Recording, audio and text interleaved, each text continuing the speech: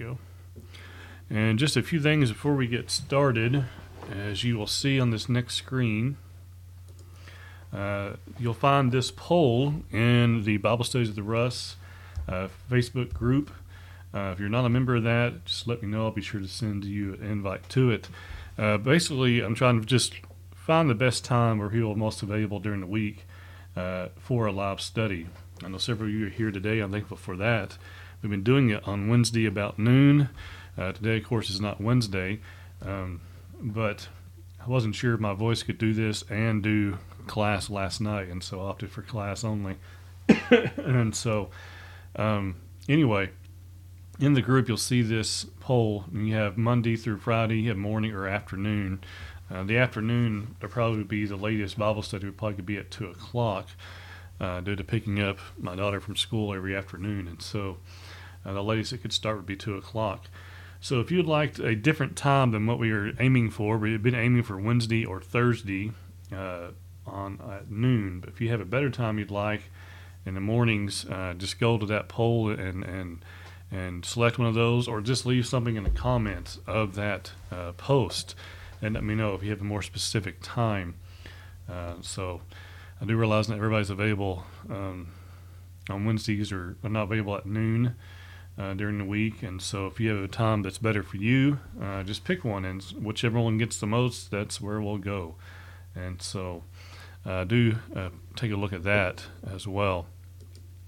Following the end of this study, these will be put on the the YouTube channel, Bible Studies with Russ. If you go to YouTube and type in the search bar Russ-Bible Studies, this will pop up, or at least it should be one of the options that comes up in the search bar.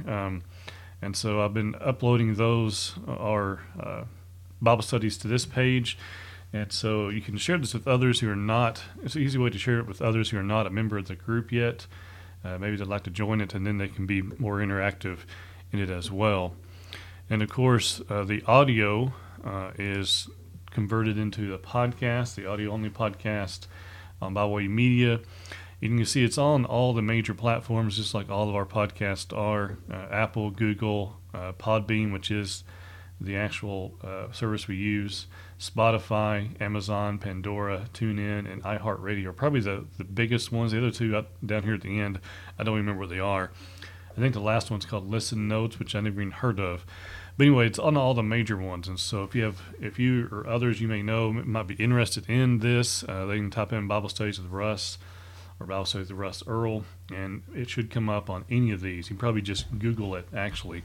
Because by the time you get to having it on all these platforms, it should be able to Google it and it come up, and you'll be able to listen to it wherever it's most convenient for you. And of course, being the director of OEBS, I do want to take a second to encourage you to join our classes. Our classes do begin January 6th. The enrollment is now open.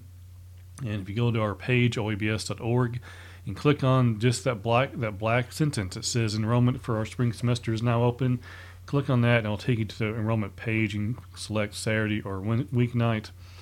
Our weeknight classes, we have 2 on Monday night and 1 on Tuesday night. Monday at 7 and 8, we have a New Testament and then an Old Testament on Monday nights, and then we have a topical on Tuesday night at 7. I believe this next semester it's going to be on personal evangelism. Brother Ben McRee from the Bolivar congregation there is going to be teaching that. Brother Landon Rouse is going to be teaching Jeremiah and Lamentations, at least part 1. That's going to be at least a 2-part course. But he'll be teaching that on Monday nights at 8. And then Martrell Sanders, who I know some of you don't know any of these guys, but they've been teaching with us at least for 1 semester, if not longer. But Martrell Sanders will be teaching Titus and Philemon on Monday nights at 7 p.m. And so I do encourage you, if you don't even if you don't enroll as a student, you can always watch it live. You can join the class and make comments and all those kinds of things. Even if you're not enrolled in it as a class, you can still take part in it. And so I do encourage you to consider OEBS, obviously, as well. Okay, so getting into our actual study, as you'll see in this next screen, this is an outline for what we'll be looking at today. We won't get through chapter 13. I don't plan on doing that in the 30-minute tops that I plan to do this. Chapter 12 is really dealing with an issue with Ephraim, and then dealing with what many call minor judges, simply because there's not much said about them. And then chapter 13 begins the time period of Samson. And Samson's a very interesting character. He is one that has a little bit of controversy around him regarding, the pulling down of the pillars and things such as that, the hair growth and those kinds of things. A little bit of some questions around that and some of those things, and we'll talk about those things as we get closer to, or get more into that as well. So there's an outline for today's study. Today and probably next week's study, chapter 12, the pride of Ephraim, 1 through 7, the minor judges, verses 8 through 15. And then in chapter 13, and this is just one example of an outline, there's probably many more. Chapter 13, you have the birth of Samson. Verses 2 through 7, you have the first appearance of the angel. 8 through 23, you have the second appearance of the angel. And then verses 24 and 25, you have the birth and growth of Samson. Okay, so that's going to bring us now into our actual text. And when I do these studies, I use the New King James. Obviously, we use the King James with OEBS, but New King James is what I typically use. And I think as you go through here, you'll see that it's very similar in nature to the King James. The wording is a little bit different, but it's not that much different. Okay, and so I try to make this text large for you to see. If you can't see it, I don't know what to tell you. I have to just pull out your actual Bible in front of you. But if you have it full screen, you should be able to see that pretty well. Okay, so chapter 12 and verse 1 says here, "Then the men of Ephraim gathered together, crossed over toward Zaphon, and said to Japheth, and why did you cross over to fight against the people of Ammon and did not call us to go with you? We will burn your house down on you with fire." What a lovely way to introduce yourself right off the bat, right? I mean, you go in, you say, you didn't invite us to fight with you, and so you did not call us to fight with you, so we're going to burn your house down with fire, is what they say. Well, that is not exactly accurate. Their claim, their comments here are not accurate. That is not what actually took place. And as you look here in verse 2, the Bible says, forgive me for my pronouncement of these names because I'm terrible with them, but Japheth said to them, "My people and I were in a great struggle with the people of Ammon, and when I called you, you did not deliver me out of their hands." So, a couple things. First, they claim in verse 1 that they did not call them, right? And you did not call us to go with you. Verse 2, he says, "We did call you, you just didn't come." He says here, "My people and I were in a great struggle," which would seem to indicate, as we'll see next, they couldn't wait around forever. I don't think it's the idea that they called them, they didn't answer, and then just went 5 minutes later. But they called for them, and they didn't come. "My people and I were in great struggle with the people of Ammon, and when I called you, you did not deliver me out of their hands." And verse 3, "So when I saw that you would not deliver me, I took my life in my hands, and I crossed over against the people of Ammon." I like that phrase, "I took my life in my hands." It's like us saying today, I decided to take care of things myself because you weren't coming to help me, which is a pretty big slight against them, because remember, they already said in verse 1, "Why didn't you call us?" And he says, "We did call you, you just didn't come." And so they come to him saying things were not true, and then also threatening them in verse 1. And so in verse 2 and 3, they are reminded that was not the case. They were called, they just didn't come. And so in verse 3, "I took my life in my hands and crossed over against the people of Ammon. And the Lord delivered them into my hand. Why then have you come up to me this day to fight against me?" And so verse 3, in all reality, this should have been the end of it. They should just back off and say, "You know what, you're right, we didn't come to you. We're not going to fight against you," and turn around and went back home. But that's not what happened. We find they first of all, notice where the credit, again, I like to point this out, where the credit to the victory goes. Verse 3, "And the Lord delivered them into my hand." And so the Lord gets the credit for the victory, and rightfully so. And so the question then is asked, why have you come up to me this day to fight against me? Now Japheth gathered together all the men of Gilead and fought against Ephraim. And the men of Gilead defeated Ephraim because they said, "You Gileadites are fugitives of Ephraim among the Ephraimites. and among the Manassites there in verse 4. And so what happened was they continued to insult them, as we see there in verse 4. The Ephraimites accused the Gileadites of being, as some translations translate it, renegades of Ephraim. But the New King James there uses the idea there, you Gileads are fugitives of Ephraim, among the Ephraimites and among the Manassites. So this was, to some, is viewed as an ethnic slur, but it may have also been hinted of Ephraimite desires to annex the territory of Gilead. Whatever the reason, the Gileadites were threatened by these words, and they were willing to go to war against the Ephraimites. And so what happened? They just keep on. And so you have Ephraim pictured here as coming and saying, why don't you call us? And then them being told, we did call, you didn't come. And so the Lord delivered these people into our hands. So now, why have you came to fight against me? Well, Ephraim just turns and says, well, you're actually all fugitives anyway. You know, it's hard to understand why people do sometimes the things that they do, why they say the things that they say. Maybe they get hot-headed. Some people are not happy, I think, unless they can be in the middle of it all. Unless they can stir up some kind of drama. And, you know, I'm not one for drama. I don't see the need of purposely and deliberately trying to stir up drama for the sake of stirring up drama and stirring up trouble. But that seems to be what Ephraim is doing here. Their error is pointed out in verses 2 and 3. Instead of them just apologizing or trying to make amends and leaving, they say, well, you're all actually fugitives anyway. And so what happens? Well, war breaks out, right?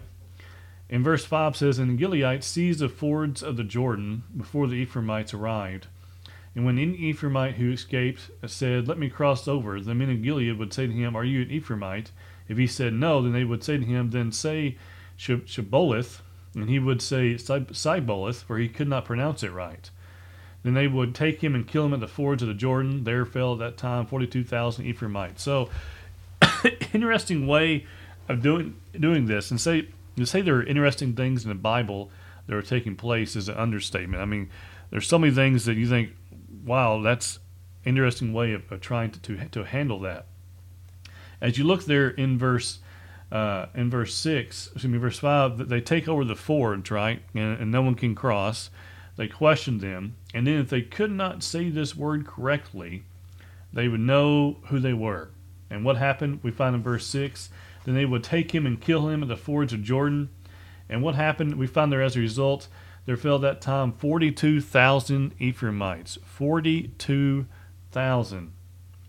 And then we find there into this reign, verse 7 says, Japheth judged Israel 6 years. Then Japheth the Gileadite died and was buried among the cities of Gilead. And so we find there that the reign of Japheth is 6 years is not long for a judge, and this is really, it seems to be all that's said about him, if I remember correctly. There's a little bit more said about him, but here this conflict is what brings an end to his reign, right? It has to do with Ephraim coming up against them. And so we find now, as we get to midway through chapter 12, that we have these judges. They're going to be minor judges in comparison to others, where there's not a whole lot said about them. Some have tried to make some kind of determination about them based on what we do know, and maybe a little bit of speculation, and based upon chronology and things such as that. There are some things I'm going to read here in just a moment that are said as possibilities regarding these three men. But anyway, Japheth, his reign ends after just 6 years, and no doubt a lot of bloodshed there, as we see 42,000 Ephraimites died on this occasion alone. Now, as we get into verse 8 through the end of the chapter, again, there's not a whole lot said about these men. I'm going to read through here these verses, and I'm going to read some comments about these men. Let's read verses 8 through 10 first. After him, that is after Japheth, however you want to say that. I say it probably different every time. After him, Ibzan of Bethlehem judged Israel. And he had 30 sons, and he gave away $30 in marriage and brought in $30 from elsewhere for his sons. And he judged Israel 7 years. Then Ibzan died and was buried at Bethlehem. So, as we look at this, we find that Ibzan was from Bethlehem, but probably not the famous village of that name in Judah, according to one commentator. He goes on to say that more likely he was from the Bethlehem and Zebulun, and he cross-references Judges chapter 19, verse 15. Ibzan had 30 sons and 30 daughters, thus he had been married to several wives. 30 sons and 30 daughters. That's a big house, first of all. But also notice next what it says here. He gave away $30 in marriage, which means he gave them away to marry others whom they were not to marry. They were not to marry outside, right? But then we also find there in verse 9, and brought in $30 from elsewhere for his sons. And which means what? Enter, that improper marriage bond, as we'll talk about here in just a second. The reference to the inside and outside is probably a reference to intermarriage with non-Israelites. Ibzan may have had a maybe he didn't think much about it, or maybe he didn't think it was a big deal, but he was violating one of the most fundamental of God's laws of separation, as we see in verses 8 and 9, by bringing in these daughters and sending out his own daughters. Daughters are mentioned in connection with only Japheth and Ibzan, however you pronounce that. Jephtheth, or however you pronounce that, I say it wrong every time, sorry, had but one, but was forced by his foolish vow to surrender her while she was still a virgin. Remember, we talked about that last time. He made a vow, and then he basically gave her over to service to the Lord. We talked about that as well last time. But this man had 30 daughters, and all married, and all 30 married sons as well. And so the fullness of Ibzan serves to underscore the barrenness of his predecessor and consequent to his vow. So unlike the one who went before him, he had 30 daughters, yet the one man before him had only the one. Now, again, we look next, and that's really all that is to say there about Ibzan there in Judges 12, 8 through 11, 8 through 10 rather. And then we find Elon, not the Elon we know of today, but after him, Elon, the Zebulunite, judged Israel. He judged Israel 10 years. And Elon the Zebulunite died and was buried at Ajalon in the country of Zebulun. And so that's it. It's interesting. What's pointed out by one commentator is that it does not say that these men were buried, died in the Lord, or buried. What's the phrase I'm looking for here? But they were not. It doesn't say much about where they were buried at. They weren't buried in holy places or anything like that. Places you might say that where other faithful men of God were buried at. Right? It just simply says they were died and were buried in such and such location. And we have that there in verses 12 and 13 with Elon. Again, he simply tells us that we find that he judged Israel 10 years, verse 11, and then we find verse 13, he died, and then we're moving on, right? Verse 12, he died. Verse 13, after him, Ebdon, the son of Hili, the Perthonite, judged Israel. He had 40 sons and 30 grandsons. He rode on 70 young donkeys, and he judged Israel 8 years. And Abdon, the son of Hillel, the Perthonite, died and was buried in Parathon in the land of Ephraim in the mountains of Amalekites. So again, we have really very little said, right? Just how many sons and daughters they had, how many grandsons they had, how long he reigned. They rode on 70 young donkeys. We may have mentioned this before. Maybe this is the idea that they were sent out to different areas. I think that was a different chapter, actually. Maybe that was chapter 11. We looked at that. It's been a few weeks since our last study. But that's all that's said about these quote-unquote minor judges. As I said before, going back to our outline here, these minor judges, verse 8 through 15, there's just not a whole lot known about them. Now, as we get into chapter 13 here, We're going to look at the birth of Samson and the two appearances of the angel, and then the birth and growth of Samson, which we'll get as far as we can, as we have about 9 minutes left. Now, so let's go ahead and move back over to get back into chapter 13. And I also have cross-reference here Numbers chapter 6 concerning I believe this is about the Nazirite vow, Numbers chapter 6, 1 through 21, the law of the Nazirite, which we'll talk about here in just a moment, as that's mentioned later here in a few verses down. And so I was going to make mention of this, noted this myself, here in Judges chapter 13. Now, as I mentioned before, Samson is an interesting character, known for his, when you hear about Samson, you think of his strength, and you think of Samson and Delilah, right? Who was a special kind of woman, to put it mildly, a special kind of woman. But, there's not a whole lot. It's just an interesting story, an interesting account of a man who basically was an instrument of God to carry out.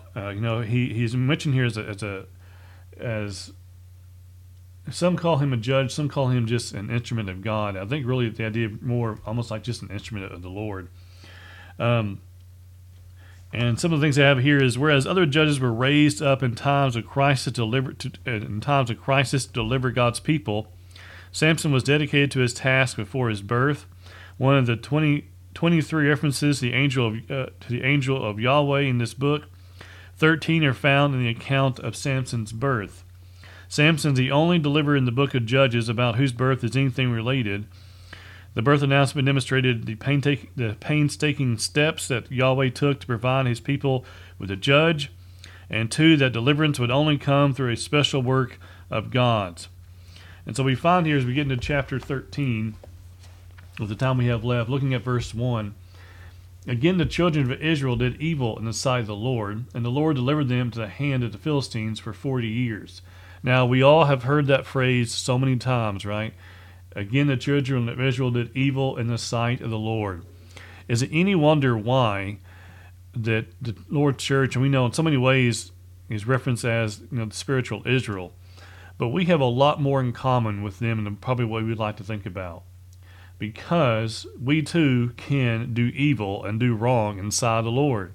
We too can be going well, doing things correctly, and then slip off and start doing things which are not pleasing inside of God. And we find here in verse 1 of Judges chapter 13, that's what's happening. The children of Israel did evil.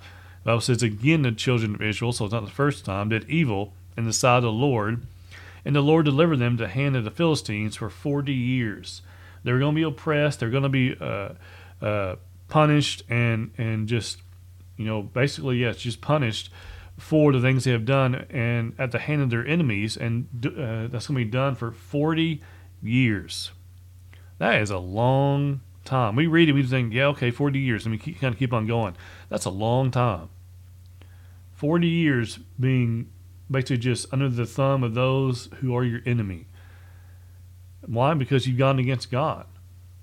Looking now at verse 2, now it says there, now there was a certain man from Zorah, of the family of the Danites, who was Manoah, and his wife was barren and had no children. Now, verse 2, it's always curious to me whose names are mentioned and whose names are left out.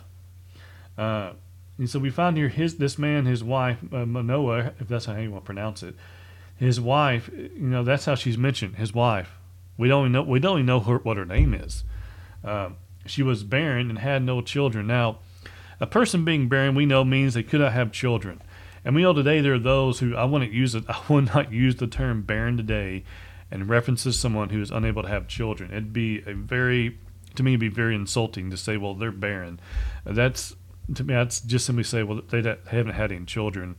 They don't have any children. I wouldn't dare use that term barren, because it's a very hurtful term. And we find here she was barren. She had no children. Barren means they were unable to have children. Barren does not mean they had no children. It means they were unable to have children. So there's a difference there. That's why I think it's a hurtful term to use towards those today who have no children, because you don't know they aren't able to do so, or they just have chosen not to have any. And so she was barren and she had no children. I think that those two phrases there being used shows us that they are not one of the same. Not having children does not mean you are barren. But his wife here, that is the case with her. Now we know, especially during the times of the Old Testament, and really throughout the Bible, we find where a person having children who was unable to have children was a very sad state, and sometimes they were looked down upon. And most of the time, I would say they're looked down upon by those who are unkind, right? I've heard people say things sometimes to others who don't have children, not knowing that those individuals are unable to have children. And so when we make comments today about those who do not have any children, I would say to make sure you use very good discretion, or maybe you should just keep your mouth shut, because sometimes we can cause someone hurt and not realize that we have done so. Because in the area of having children, especially ladies, understandably so, are very, we must say, sensitive about it, and for good reason. And so we need to use caution with that when we talk to those who do not have children yet. We need to be mindful of those things. Sometimes it is simply not something that's able to happen for them, maybe not that time.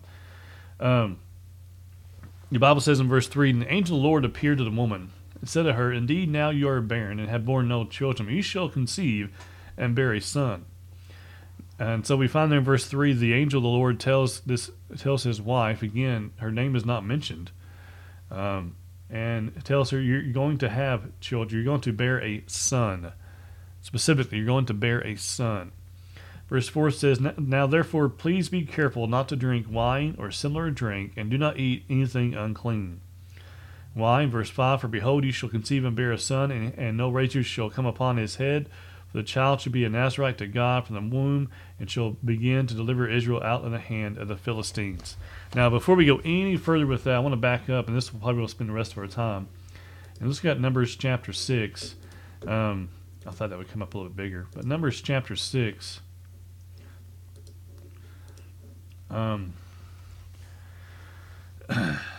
Verse 1, going through about verse 21, you have the law of the Nazarite. And I like to go with here because sometimes people talk about the law of the Nazarite, and they'll talk about it, and they haven't really gone back and looked at it to realize what it all is said here. And so in Numbers 6, beginning in verse 1, says, "And the Lord spoke to Moses, saying, Speak to the children of Israel, and say to them, when either a man or woman consecrates an offering to take the vow of Nazarite to separate himself to the Lord, he shall separate himself from wine and similar drink. He shall drink neither vinegar made from wine, nor vinegar made from similar drink, neither shall he drink any grape juice, nor eat fresh grapes or raisins." Now notice there, when either a man or a woman, and then he uses the phrase here, to separate himself to the Lord. So a man or a woman could be a Nazarite, right, according to verse 2. Verse 4 says, "All the days of his separation he shall eat nothing that is produced by the grapevine from seed to skin. All the days of the vow of his separation no razor shall come upon his head until the days were fulfilled for which he separated himself to the Lord. He shall be holy. Then he shall let the locks of the hair of his head grow. All the days he separates himself to the Lord. He shall not go near a dead body. He shall not make himself unclean even for his father or his mother, for his brother or his sister when they die, because his separation to God is on his head." That tells you the level of seriousness, right?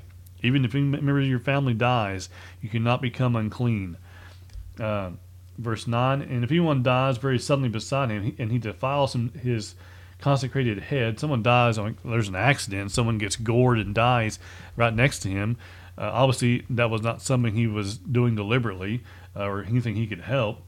The Bible says, "He shall shave his head on the day of his cleansing. On the seventh day he shall shave it." So if anyone dies very suddenly beside him, and he defiles his consecrated head, he shall shave his head on the day of his cleansing, and on the seventh day he shall shave it. Then on the 8th day he shall bring 2 turtle doves or 2 young pigeons to the priest at the door of the tabernacle of meeting. And the priest shall offer one as a sin offering, and the other as a burnt offering, and make atonement for him, because he sinned in regard to the corpse, and he shall sanctify his head that same day. Isn't it interesting that this was something that would seem he could not help, right? That he transgressed God's law because someone died suddenly next to him. What did he still have to do? Offer up now notice, a sin offering. That's interesting, isn't it?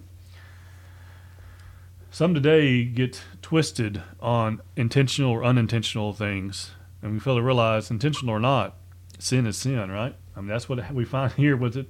I mean, the Bible says it, and so that should settle it. Anyway, intentional or not, he had to offer up those offerings. One as a sin offering, verse 11, the other as a burnt offering, and make atonement for him, because he sinned in regard to the corpse, and he shall sanctify his head that same day. Verse 12, he shall consecrate to the Lord the days of his separation, and bring a male lamb in its first year as a trespass offering, but the former days shall be lost because his separation was defiled. Now this is a law of the Nazarite. When the days of his separation are fulfilled, he shall be brought to the door of the tabernacle meeting. And he shall present his offering to the Lord, 1 male lamb in its first year without blemish as a burnt offering, 1 ewe lamb in its first year without blemish as a sin offering, and 1 ram without blemish as a peace offering. A basket of unleavened bread, cakes of fine flour mixed with oil, unleavened wafers anointed with oil, and their grain offering with their drink offerings. Then the priest shall bring them before the Lord and offer his sin offering and his burnt offering. And he shall offer the ram as a sacrifice of peace offering to the Lord. With the basket of unleavened bread, the priest shall also offer its grain offering and its drink offering. Then the Nazarite, let me scroll up here. Then the Nazarite shall shave his consecrated head at the door of the tabernacle of meeting. He shall take the hair from his consecrated head and put it on the fire which is under the sacrifice of the peace offering. And the priest shall take the boiled shoulder of the ram, 1 unleavened cake from the basket, and 1 unleavened wafer, and put them upon the hands of the Nazarite after he has shaved his head, his consecrated hair.